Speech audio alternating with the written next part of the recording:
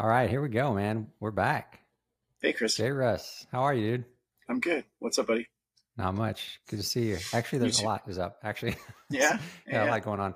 Um, yeah. So just a minute ago, before we started recording, we were talking, and you were talking a little bit about another podcast that you've been on a few times and connected with.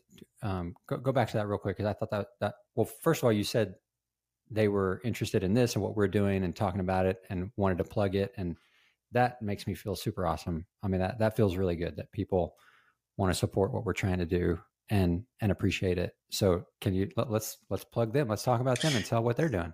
Yeah. So I was just saying that a couple times a year, pretty much every year I've been back in Chicago. There's a pilot here, skydiver named Dave Schwartz, and he does skydive radio. And it is a not quite a weekly podcast. It's kind of like he'll go in spurts where he'll do 10 or 15 of them, bang, bang, bang, and then kind of upload them maybe a little more consistently than that. But I'm on it a couple times a year, and it's a fun podcast, a little bit longer than this one. I mean, we'll get up in like Joe Rogan range of 2 or 3 hours, but a wide variety of topics, and he's got a format that he follows. But anyway, I was talking to him today, and there's a woman at Skydive Chicago right now who I don't know exactly her age. I would hazard a guess at around 80 or 75, somewhere in that range. And she's trying to she was a pioneer in skydiving. And I probably should have looked up her name, but I didn't realize we were going here. If you know Rook's sister, Melissa Nelson, she does a lot of the media stuff here at Skydive Chicago. She posted a couple of pictures with her, and she's trying to do, like I said, get her 1,000 jumps by getting tandems at different drop zones around the country. And I don't know how many more that is to get to 1,000, but she's at Skydive Chicago right now. She did tandem today. And Dave had her on his podcast on Skydive Radio. And I talked about the one that we're doing here. And he said, oh man, let's get you on, and we'll talk about the Crave podcast when you're on my podcast. That's cool. That's really, how old is he? Dave? Yeah. He's right around my age. So I don't know, 50, 52, somewhere around there. Okay.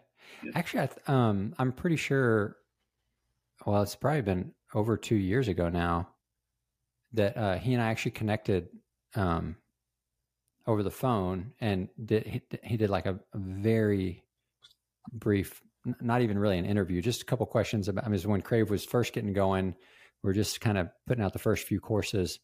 I think it was Dave, and he called me and we talked for a little bit, just got a little bit of information just so he could share about Crave and what was going on. I think, just a little blurb on one of the episodes or something, not anything major, but I thought that was really cool of him to do that at that time, and just try to help support what we're doing and share with the community how we're trying to help. I thought it was cool. Yeah. I mean, Dave personally is a super nice guy and very, very helpful.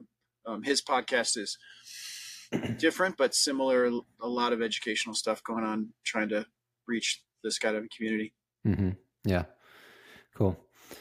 All right. So another thing we were talking about just a minute ago, biltong. Mm-hmm. I was really surprised to hear that you know what biltong is, but then when you explained why, that made sense. So how do you know what biltong is? Well, when Steph and I were living, Steph and I lived in the Middle East for a number of years, and one of our good friends that we met in Abu Dhabi, Naomi Kutsi, is a South African woman. She's living in the Netherlands now, very experienced skydiver, tunnel instructor. We were all working at a wind tunnel together there. And I think she probably introduced us to biltong. It's, if people don't know what it is, it's like a very good version of beef jerky. Mm. But it's different. It's, I don't know the right way to describe it, but like if beef jerky is a refined product, I would say biltong is more on the like raw. Even the meat's not raw, but it's just not as processed as beef jerky as the way that I think about it. It's more of like a homemade recipe so we went to a place in Abu Dhabi where a South African guy was making it and bought a bunch of it. And the the preparation is a little bit different than traditional jerky. The flavor is completely different. It's way better, in my opinion. And yeah, so she introduced us to it, and it's not as bad, but a little bit like, hey, try this crack, see what you think, because it's good. It's pretty addictive. When it's in front of me, I just want to eat it all. Yeah. Well, so the way you and I got talking about this a second ago, I was telling you that I am doing graphic design for this company, and have you bought any biltong here in the States? Have you ever bought any? Yeah. Or have you always gotten it from, like at the store? I mean, have you always gotten it from? There is actually, I think at Walmart now, there's little packets that you can buy of biltong, and it's a good substitute for like an actual biltong shop, because the flavor is pretty good and they have different varieties. But Steph found a place that's on the way to O'Hare, if you go the back way from where we are, that there's a South African guy there who's making it in his shop, and we're going to be regular visitors to that shop. That's cool. Well, so the company that I do graphic design work for is called Strive. And so they actually have a few different brands: Strive, Vacadios, Brightime, Kalahari, different ones. But it's a couple of South African guys that started these companies. And so I've been learning quite a bit about it, working for them and connecting with them and doing a bunch of stuff. And so far, what I understand is that one of the main differences is it's air dried, and there's no additives. Like they don't add no sugars, no extra salt or sodium, no preservatives, nothing. And what I didn't know, I mean, I guess it makes sense, but I didn't know this. Whenever you cook meat, I didn't know that destroyed a lot of the protein, or it broke down a certain percentage of the protein. So the fact that the biltong is not heated, it's just air dried, it means the protein count is like almost 50% higher than regular jerky, because jerky is typically smoked or dried in a warmer environment, and that heat can tend to break down the protein. So that's some of the things that make it so much healthier, is because it has more protein per ounce, and no additives, no sugars, no salt, sodium, all that stuff, preservatives. And it's a really good flavor, like you said. Yeah. So I would be curious I would want to read about that protein thing, because I know, like, when you heat protein, it denatures it. The for lack of a better way to say it, the structure of it decomposes a little bit. But that's kind of the point of cooking things normally, is that you're starting the digestive process on the stove, as opposed to everything happening in your stomach. But I would wonder about the protein, like when eggs turn white, that's the protein denaturing. And so, but since we digest it and break protein down into constituent parts, amino acids, and then we rebuild it into our own protein, I would wonder about that. But for sure, I can totally agree with the fact that it's not preserved. And in fact, Steph and I messed up, because we got that biltong, and it a week and a half later, it had mold on it. And but that's correct. It should have that, because we need to eat it at the time. It's not going to last for 2 or 3 weeks out, like jerky might, because it has a lot of preservatives. So. And it's good. Oh, it's really good. One of the products, this company that I'm working with, they actually have one product line that's made from Wagyu. Oh, nice. Yeah, and I got to try some of it. It was very, very good. Really good. Yeah, the only downside of this job might be if they offer to pay you in product. you got to make sure you're getting paid in cash. Yeah, that's awesome. Well, okay. So you made me think of something when you said egg. Little puzzler for you. You may know this. Super easy. Let's see. Let me think how to phrase this. A lot of liquids or things, when you cool them, they gel or solidify, right? Like water, the colder it gets, it eventually freezes. Metal, same thing. All these different things, as they get colder, There's a freezing point where they get hard. And as you heat them up, they turn to liquid. But there are a couple of things that do the opposite. When you heat them, they gel or solidify. You already identified one, which is eggs. But there's another thing that's super common that does the same thing. When you heat it, it actually will gel and solidify. Can you think of what it is?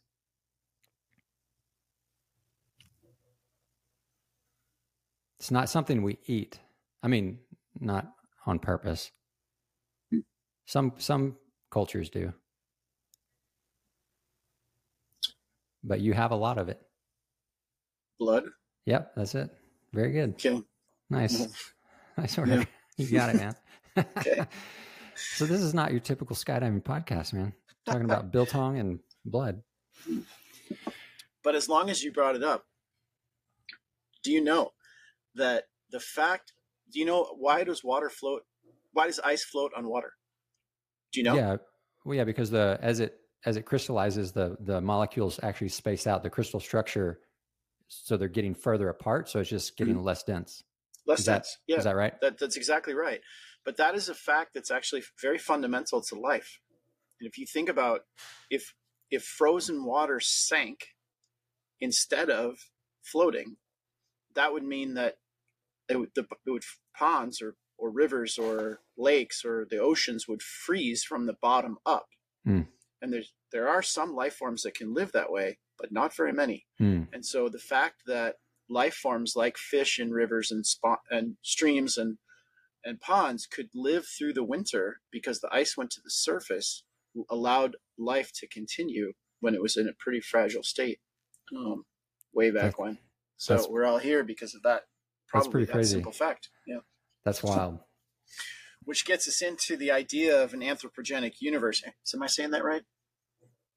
The idea that like there's an idea out there, and this is way away from skydiving, but in the quantum physical world, there are so many variables that are so finely tuned to allow for life that to some people it looks like a simulation or a creator or whatever your word is for somebody set this all into motion. And I mean, this could be a whole different line of a podcast if we want, but what's the Planck number? It's just this crazy small number, or the value of gravity, or like if any of these things were even like the smallest amount different than they are, the universe would have contracted.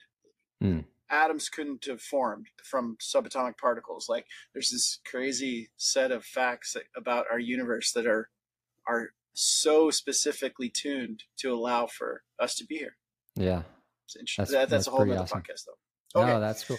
I mean, well, you and we've talked a tiny bit about this when we were together in Florida. I don't think we really got into it much, but I mean, I'm a Christian. I definitely believe in a creator, in God. I think that for me, there's a lot of evidence. There's a lot of things that point to a designer, that things are, I mean, just beauty for one thing, love, like, oh my goodness, so amazing. Like my wife, the fact that she loves me and cares for me and continues to choose to love me is just to me, that's a testimony. I mean, the fact that human beings I think love is a choice. We choose to love people. That's why we make a promise. I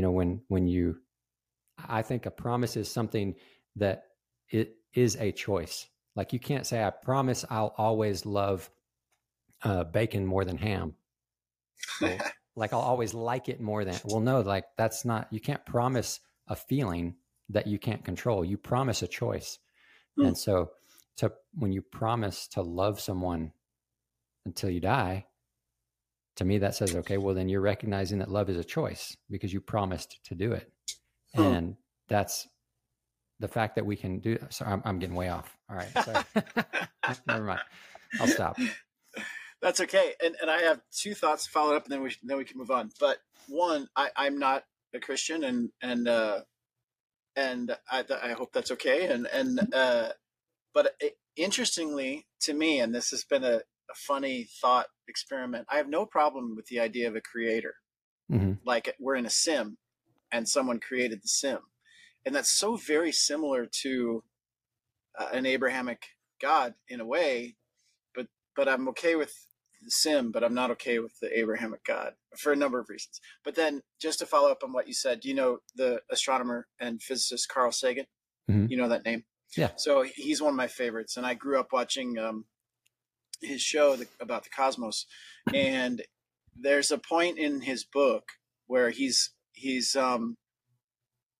died. I believe he had cancer, and he knows he's going to die. And someone was talking to him about the afterlife, and did he want to convert on his deathbed? And he wrote this, or his wife wrote it postmortem, and or posthumously, I guess. And the person said, "Do you love your wife?" And he said, "For sure I do." Oh no, sorry. The person said, "Can't we get you to believe in an afterlife?" And he said, I don't want to believe. I want to know. I want it to be provable." And the guy said, "Do you love your wife?" And he said, "Yeah." And the guy said, "Prove it." Which, to anybody who's had that emotion, it's far removed from an analytical world. So, okay, that's maybe that's our deviation for today. Yeah. I mean, there is an argument that he did prove it. He did prove his love over the however many years they were married together. You know? Like that is how you. I see the point. I don't mean to dismiss it. I'm just saying that I think that's a powerful thing, is that you prove your love through action. Yes. And through choice. I think. I mean, is that fair? No, I agree. I mean, the words don't typically mean a lot, and action is what counts. Yeah. Cool. Okay. Thanks, man. That was interesting. All right. So you had some good ideas about stuff to chat about this week. Yeah, actually, we did have. We've been talking about hoping that we could offer some coaching and instruction and tips to listeners and viewers, and we got to have Monica on last week. I thought that was really cool. That was enjoyable. I think it was a real benefit. Had a couple of comments like on the YouTube or Spotify podcast. I mean, on that platform, people just saying they had watched it, saw the videos, like heard the discussion, and really, really felt like they benefited from it, enjoyed it. We're thankful that we were doing that kind of thing. So I'm hopeful that we can continue to do that. And we have a link set up on the Crave website where you can go and upload videos to us, and we'll get those videos.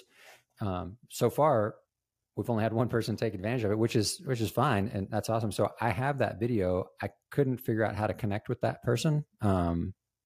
They didn't put their email or contact info in the file name, so I don't have a way to connect with them and have them on tonight. But what I thought would be cool is we should go ahead and pull it up, watch it. We can talk about it. I've watched it already. There's not anything like, oh my gosh, the screw up or a malfunction. It's not anything bad like that. I think he just wanted some feedback on his angle flying. He's leading the jump, and to me it looked really smooth, went really great.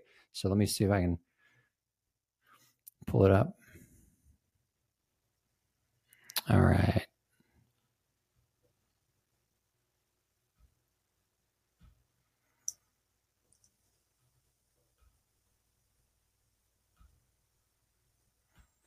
Okay. Can you see that, JRuss?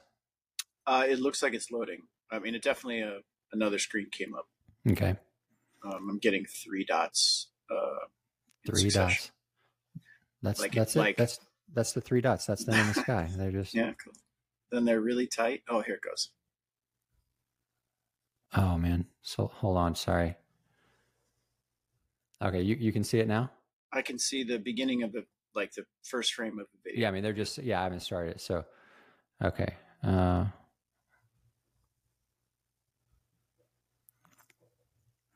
Is it playing smoothly? Nope. No? Oh man. Yeah, so this may be the issue for us. This is kind of what happened with Monica and her video. It's at least playing now. I wouldn't say it's smooth, but I can see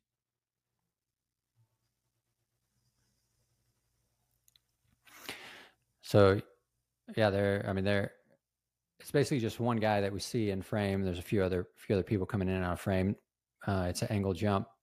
And how well can you see it, JRuss? Now it's playing reasonably smoothly. Okay. Yeah.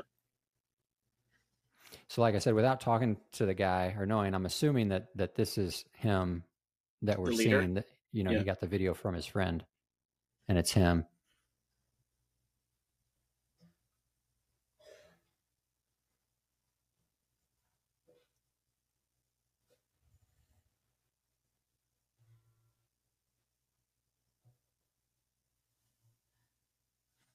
Yeah. So I don't know how well could you see that? I mean, a good chunk of it. The beginning was a little bit rough, but I got a lot of it. Yeah.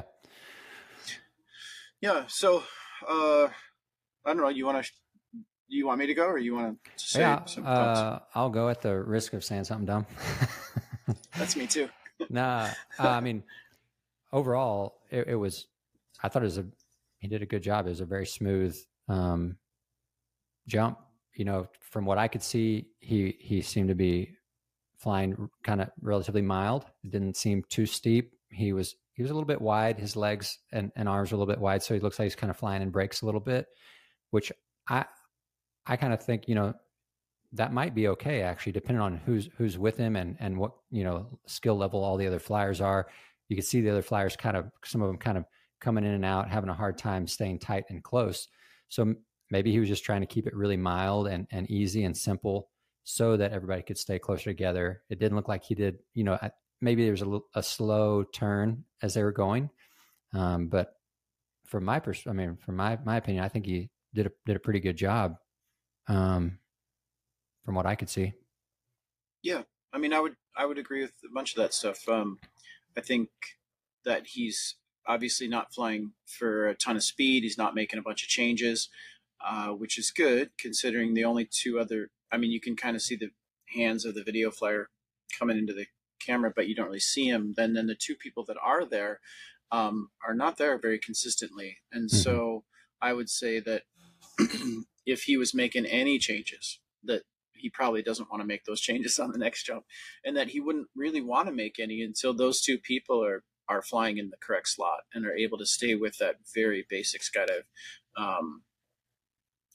Yeah.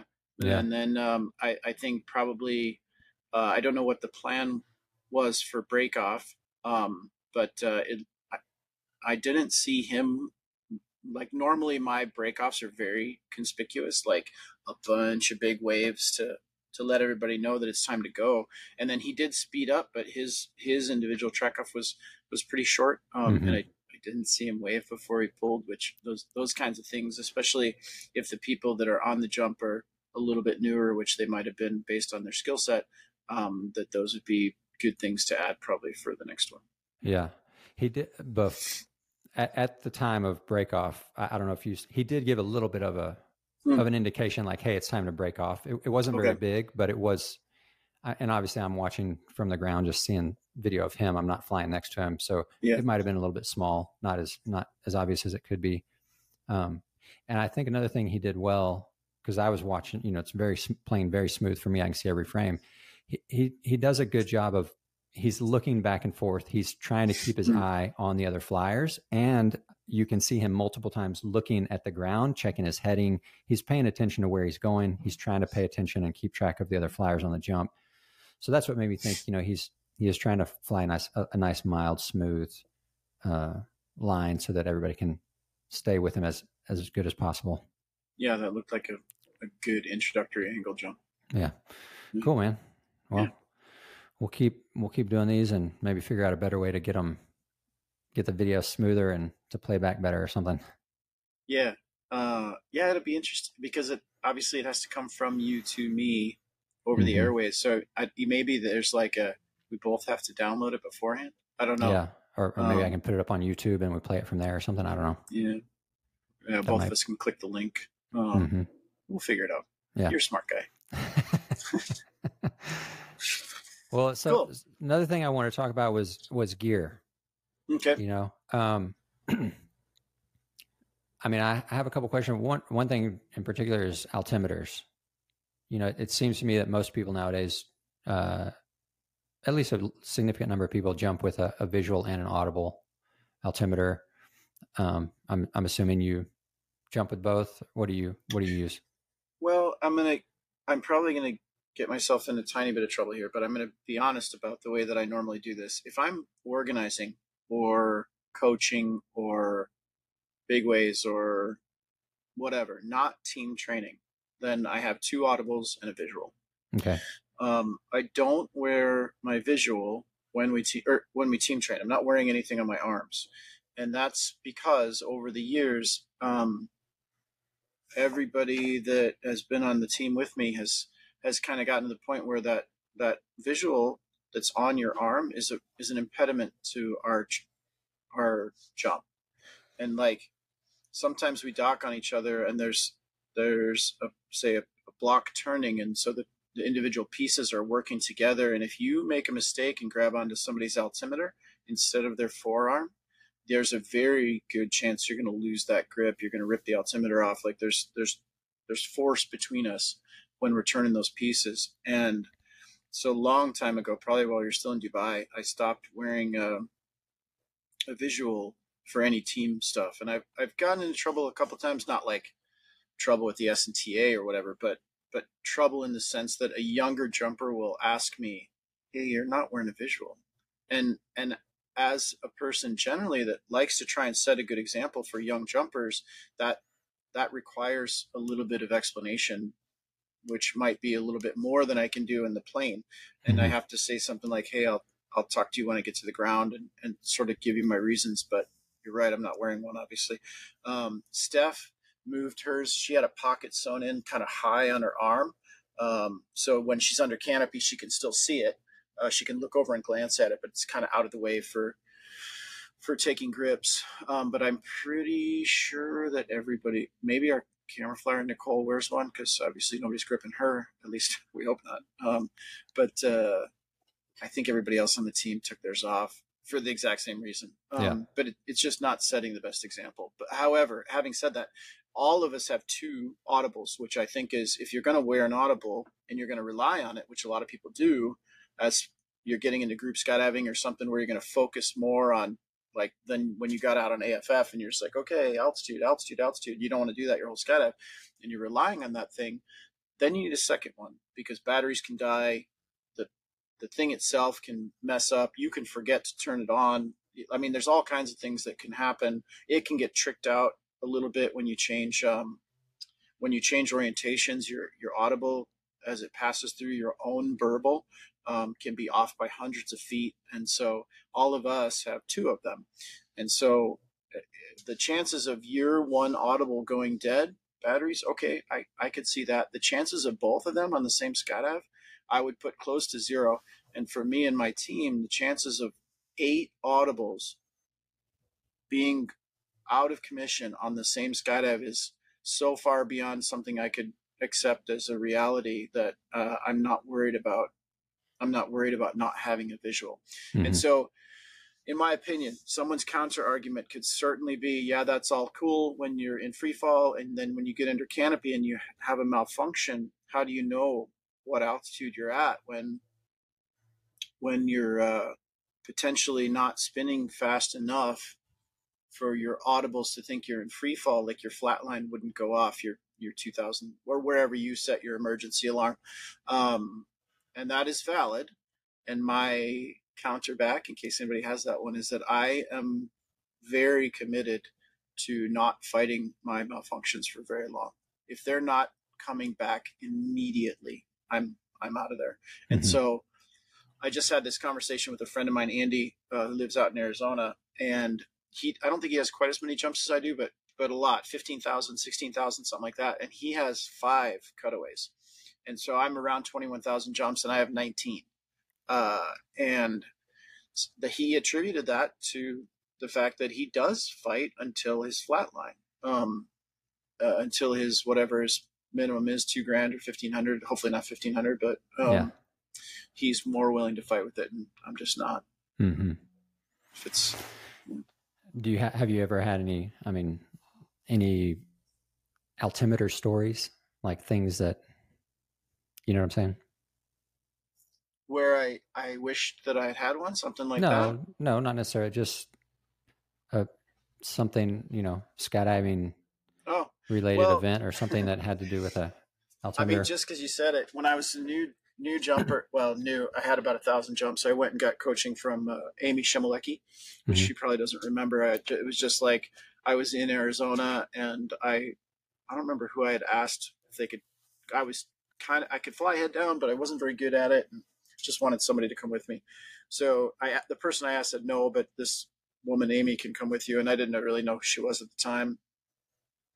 She was she I had a new helmet that was an open face, and I had an altimeter, which was also pretty new and audible. And I was so focused on the jump, and like it break off was supposed to happen, but I couldn't hear in the open face. And so she kept giving me a peace sign, but she had also done that for wider legs. So I just kept putting my legs wider, and she's still there giving me the peace sign, and I'm so focused on her. And finally she just bellies out and pulls, and I'm like, oh shit. And I did the same, basically, bellied out and pulled. And I settled in at like 1,200 feet or Oh something wow! Oh really wow! low. And Man, so we came down, and she's like, what the fuck, man? I was telling you to yeah. get out of there. And I'm like, but you were doing that for wide legs. Like, I couldn't hear my audible. I'm sorry. So That's awesome. maybe a good lesson on having two. And open faces are tough. I wear a full face now, but it's there's so much noise. You got to get the little hole that emits the noise. You got to get it pointed right at your ear. Yeah, yeah. Make sure you got it turned all the way up. All the way up. Yeah. Mm-hmm. Yeah. Have you ever jumped without an altimeter? An audible. I have never made a jump where I didn't have something. Some kind Not of. even once. I don't think so. No. No. Do you think that's interesting? That would be an interesting question if we could get an honest answer from every skydiver. How many skydivers have ever jumped without one? I don't think I've ever jumped without my helmet, and I had an audible from very early on, like right after AFF, at the suggestion of a friend, kind of friend coach, and I mean, I probably made 10,000 skydives without a visual, but not without anything. Not a hop and pop, not a beach jump, nothing. It's just yeah. What do you like to set the audible at? Mine are. I mean, I have different ones, I guess. And luckily, my team, myself, we're sponsored by L&B, so I have audibles that allow you different pages. So I think it's 4 pages for the high speed, and then 2 pages for the low speed, or something like that. But if I'm free flying, it's 5 for break off, 3.5 for pull, and 2 as a warning altitude. And then if I'm doing military, that 5 will probably bump up to 7, and depending on what the profile of the jump is, I guess I'm maybe a little bit higher, 5.5 or 6 for big waves or something like that. And then you have canopy alarms set as well, or you just 100%. And I think that's something that a lot of times people, I think that maybe they're not utilizing them in the way that I would if I was giving a canopy course. And I don't know if I'm just not sure what everybody does, but basically my 3 altitudes are 1,800, 1,400, and 1,000 for a canopy, and 1,000 is where I start my turn.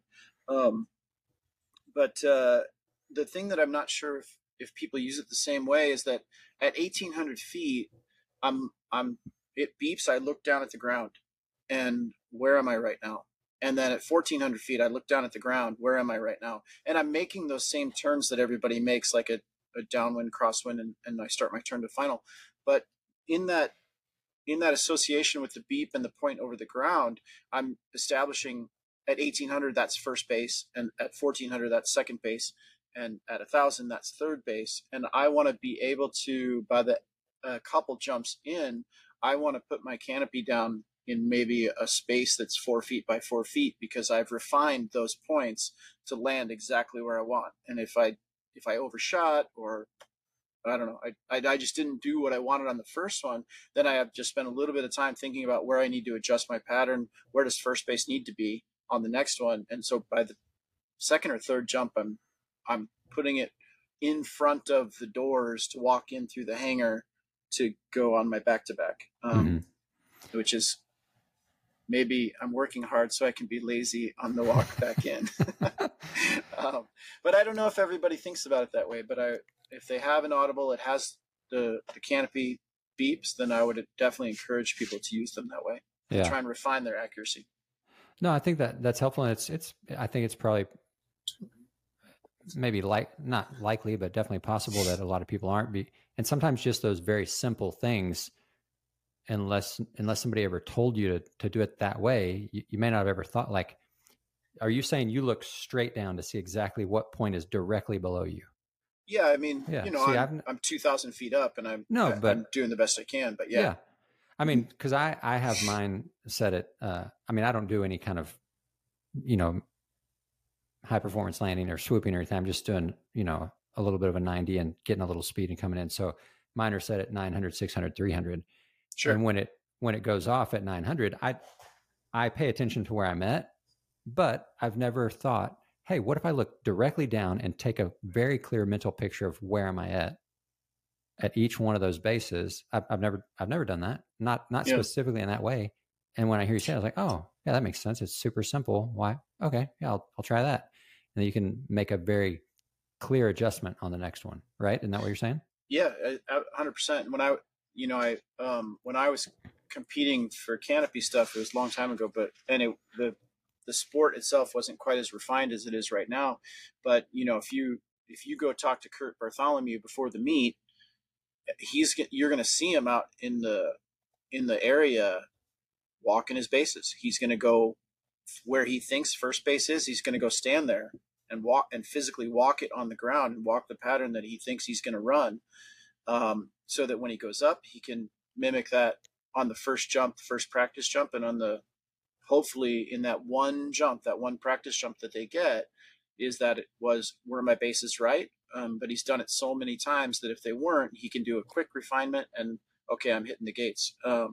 So that little tidbit from competitive swoopers could be easily translated to everybody. Yeah, that's very helpful, because I'm trying to pay attention to where I'm at, but if you're looking at an angle over at the hangar or the landing area or the P pit or whatever, and it's not directly below you, you're not looking straight down. It's easy to think you're in the same spot as you were last time, when you're really right. You're 200 feet off in a different direction, And when you think about it in terms of that refinement process, if you haven't been doing that, how are you accurate? I mean, you just kind of roll the dice and I hope for the best, but I mean, if you're thinking about it in terms of first base, second base, third base, then it's just an analytical process that you get better at with each jump. And you're saying this, of course, is like the conditions are staying the same throughout the day, right? I mean, for the most part, which they never do, but you got to do the best that you can with what you're presented. But I guess there are days at Sky of Chicago where the wind changes dramatically, and from one jump, it could be a 180 from the last one, as far as the landing pattern. But hopefully, everybody also is in tune with that sort of L-shaped pattern that you get in AFF or AFP or whatever your program was. My pattern is the same. It's that same L shape. My distance above the ground is considerably different, and obviously the turn I'm doing to final is different. But the pattern is just the way that you would tell an AFF student, like, okay, we're landing to the north, but if we start landing to the east, you just take that whole pattern and shift it over, and where you take your setup point to the new setup point, and the pattern is the exact same. Yeah. So what do you think is maybe not the best advice, but newer jumpers for finished? I mean, that's a good piece right there, what you just said, but for landing more accurately, what do you have things that you usually tell people, newer jumpers that are fresh off a license, and how can we help people be better under Canopy? Well, I Just mean, more what we accurate. just talked about would for sure help. Mm-hmm. I think that whenever anyone that young, I mean, it doesn't happen a ton, to be honest, because I only do AFF here at Skydive Chicago when they're really overbooked and we're not team training. When I work with military groups, that's almost all I do is AFF. But if someone that young were to ask me in the civilian world, I would say 100% like, hey, you finished with AFF and you want to be better at Canopy, sign up for a Canopy course right now. And then sign up for another one the following year. And I'm myself not running out and getting Canopy courses every year. But when I was newer, I did take 3 Canopy courses 3 years in a row from Jay Maletsky, who a lot of people don't even remember, but he was on the PD Factory team and a kind of a pioneer in the swooping that you see today. He was one of the people that kind of got it going. And so I think that a couple of years ago, I wrote an article for Parachutist about wins. And in that discussion about wins, I talked about the need for people to get Canopy coaching and regular Canopy coaching. And we're so focused on the free fall part. And a lot of times people just take the Canopy ride as like, yeah, whatever. I need to get back to the ground so I can pack and then go free fly again or belly fly or whatever. But that's the part that's returning you to the earth safely on every jump. And if you're going to practice your free fall skills, it is at least as important to practice getting back to the ground in one piece. And it isn't, when you consider, oh, should I sign up? This course is arbitrarily $75 a day or something. Is it worth it? I mean, maybe we've got 60 acres of a landing area here at Skydive Chicago. There's a lot of good places to land, but man, when you get a bad spot or you had a gnarly cutaway and you've got to put your canopy downwind in somebody's backyard that's fenced in, you can only go one direction, and on your right is a fence and on your left is a tree. I can tell you that canopy course, whatever you paid by the day, is worth it. And they're gonna work on off-field landings. They're gonna work on long spot recovery, short spot recovery, downwind landings, crosswind landings. You're gonna get all of this stuff that is good to know when you're in trouble.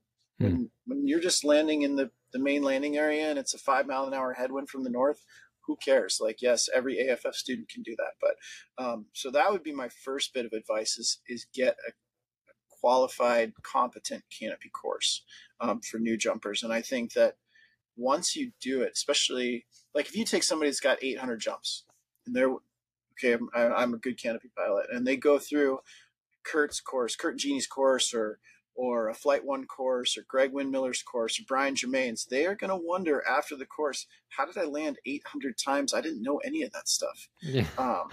And then the next year you're going to go back. You could take the exact same course the next year, and you have learned so much in the next year, and you'd be like, oh man, I forgot that thing.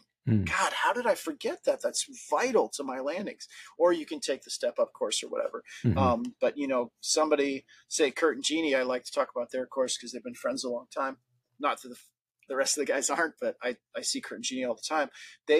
Those guys can take you from graduating from AFF to standing on the podium, and they can coach you every step of the way, and you're going to get valuable information at literally every moment. So I feel super strongly that not enough people are taking courses to learn how to fly a canopy. Yeah. And it goes back, makes me think of when we were a couple weeks ago talking about the Dunning-Kruger effect. Yeah. Like when you finish AFF, you feel like you learned so much because you learned a lot, but there is so much that you missed. Like you think back, or I do, I think back to AFF and I'm like, oh my goodness, it's like, I mean, I know it's a cliche, but drinking from a fire hose, there's so much information, and there's so much that they don't even try to cover because they can't. I mean, rightfully so. It makes sense. And I mean, like we said that same episode, like learning a language, the more you learn, the more you realize there is to learn. Like there is so much that you can do and so much you can learn, so much better that you can be. And why not learn from people who have gone before, who've made a bunch of mistakes, who've, have thousands of jumps. Yeah. Yeah. For sure. I don't know if people are intimidated by it for some reason, but I mean, generally coaches are people that they actually enjoy teaching other people. Mm-hmm. Otherwise they'd be doing something else. And so if it's, I don't know if it seems intimidating to get into like a professional course, like a Flight One or an alter ego course or something like that. But I don't think, I mean, people shouldn't be intimidated. Those guys want to help you be better skydivers. And I mean, of course they're charging for that knowledge, but it is so worth it. Yeah. Yeah. And I some remember, people, oh, sorry, go ahead. well, I would say some people may think, oh, well, that's just for people who want to get into competition. Like you said, they can take you from AFF to the podium, and that's not true. It's no. I mean, there are a lot of people who want to get into competition, and those courses are great for them too. But there's specific courses for that, specific Canopy courses that are advanced, and they take people through that. But a lot of the Canopy courses, just great knowledge, good stuff to learn. Yeah. What were you going to say?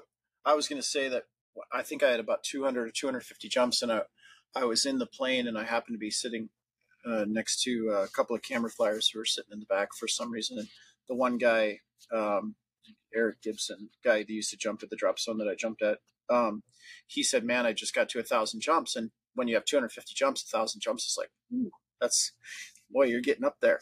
And he said to the other guy he was talking to, I feel like I know enough now to know that I don't know anything in the sport. And I was like, that 1,000 jump guy knows nothing about the sport? Man, I know absolutely nothing then. It was a really good thing to hear when I was a very young jumper of like, there's just so much. And you're right, the AFF is like,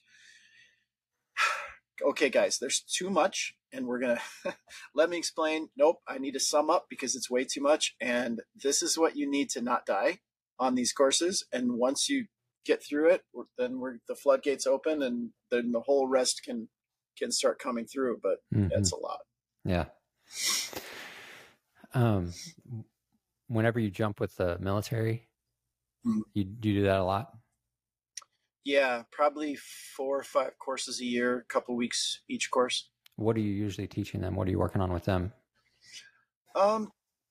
Free fall skills. I mean, it depends on the group. And I'm honestly a little bit limited on the things that I can say. But we are generally working with two different groups. One is more experienced, and they need to learn how to jump into potentially remote locations with gear and weapons. And so we're teaching them a little bit more advanced body flight. And I probably should stop there. And then there's another group of what I would call more support staff, and those people generally are just like an AFF course, just 0 jumps, and they're gonna get a couple weeks with a one-on-one instructor, someone at or near my level of skydiving, which, if you can imagine these courses of 50 or 60 people, and everyone has someone like me. And that's a heck of an investment. Wait a minute. You're saying that there'll be 50 military personnel. Each one of them has their own private coach. I mean, person with them. One-on-one with someone like me. Sometimes 2 of us for the same student.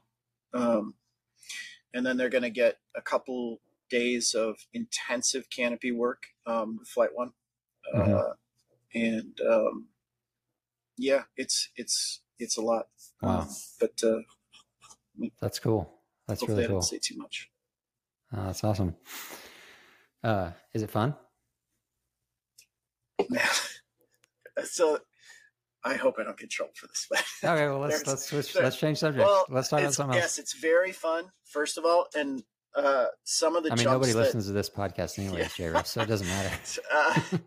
There was a jump that I made. I'm not going to describe the specifics because then I would get in trouble. But it's 3 a.m. It's dark. I'm wearing night vision and infrared, and I'm helping these guys jump. And we're at 25 grand, and I'm standing on the ramp like, and you're wearing oxygen. and I'm wearing oxygen. Yep. I'm like, man, I might pay $1,000 to do this jump. And I'm, I'm going to And you're get getting paid today. paid. This is great. But in general terms, if you think about what we're doing in skydiving, it's a hobby, it's a pastime, it's useless. There's no practical application for what we do. It's a fun thing that some silly human beings decided, let's fall out of an airplane and make that a pastime. So okay, and I love it, and I love pretty much everything about it. But in those jumps, there is a real world application for what I'm doing, and those guys, those guys do what we need them to do, and I help them to do it.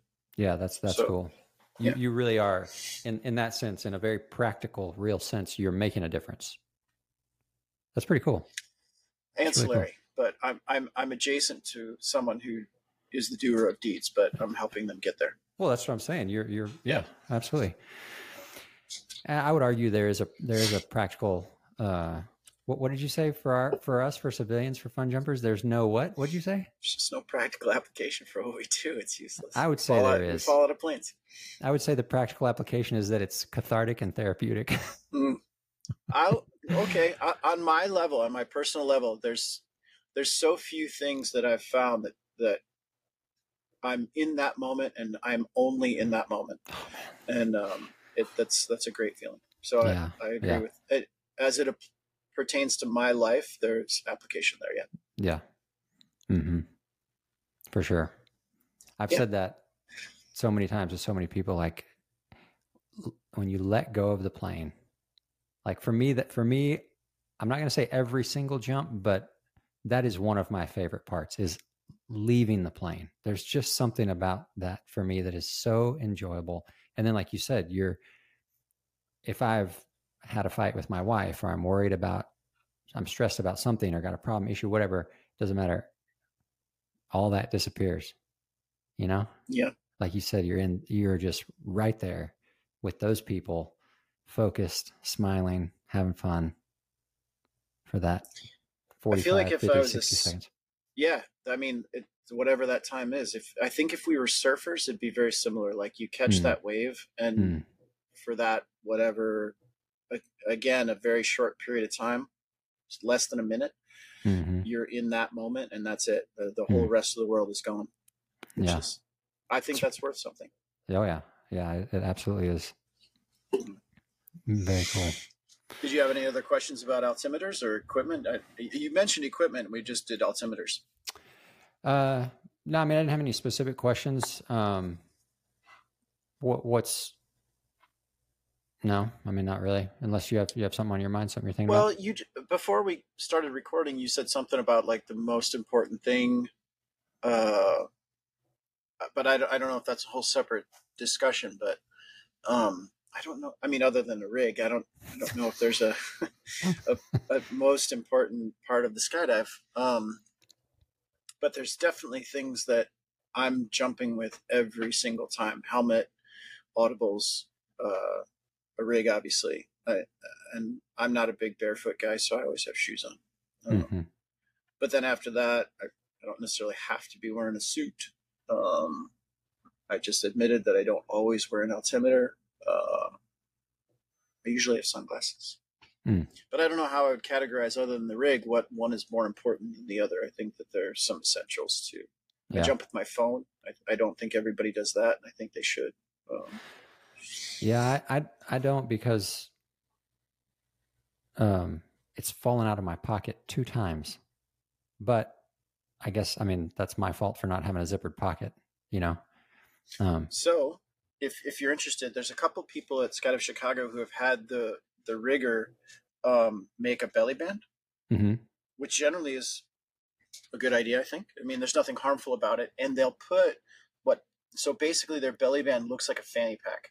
So they sew a little pouch on there with a really nice, like a waterproof zipper, and their phone goes in there. And since the one jump that I made today, we had a guy who's working on Canopy piloting stuff, who did a high pull chopped and tried to then chase the canopy. Wait, this was today? Today, like an hour Okay. ago, 2 hours ago. Okay. And so the caravan that we were about to jump out of spent, I don't know, 5 or 6 minutes just circling, looking for him because he had landed off. We weren't sure where he was, weren't sure where the canopy was. He wasn't, either he didn't take his phone or he wasn't answering it because a bunch of people were trying to call him. And so this one ended fine. He's fine. He was just trying to find the canopy. I guess it was, and all this is kind of secondhand, so I'm not all the facts are guaranteed, but he did land off. He wasn't with a phone. And so that creates a little bit of a stressful scenario because if you land off and you're hurt and we can't reach you or know where you are, man, it could be a minute before the cavalry gets there.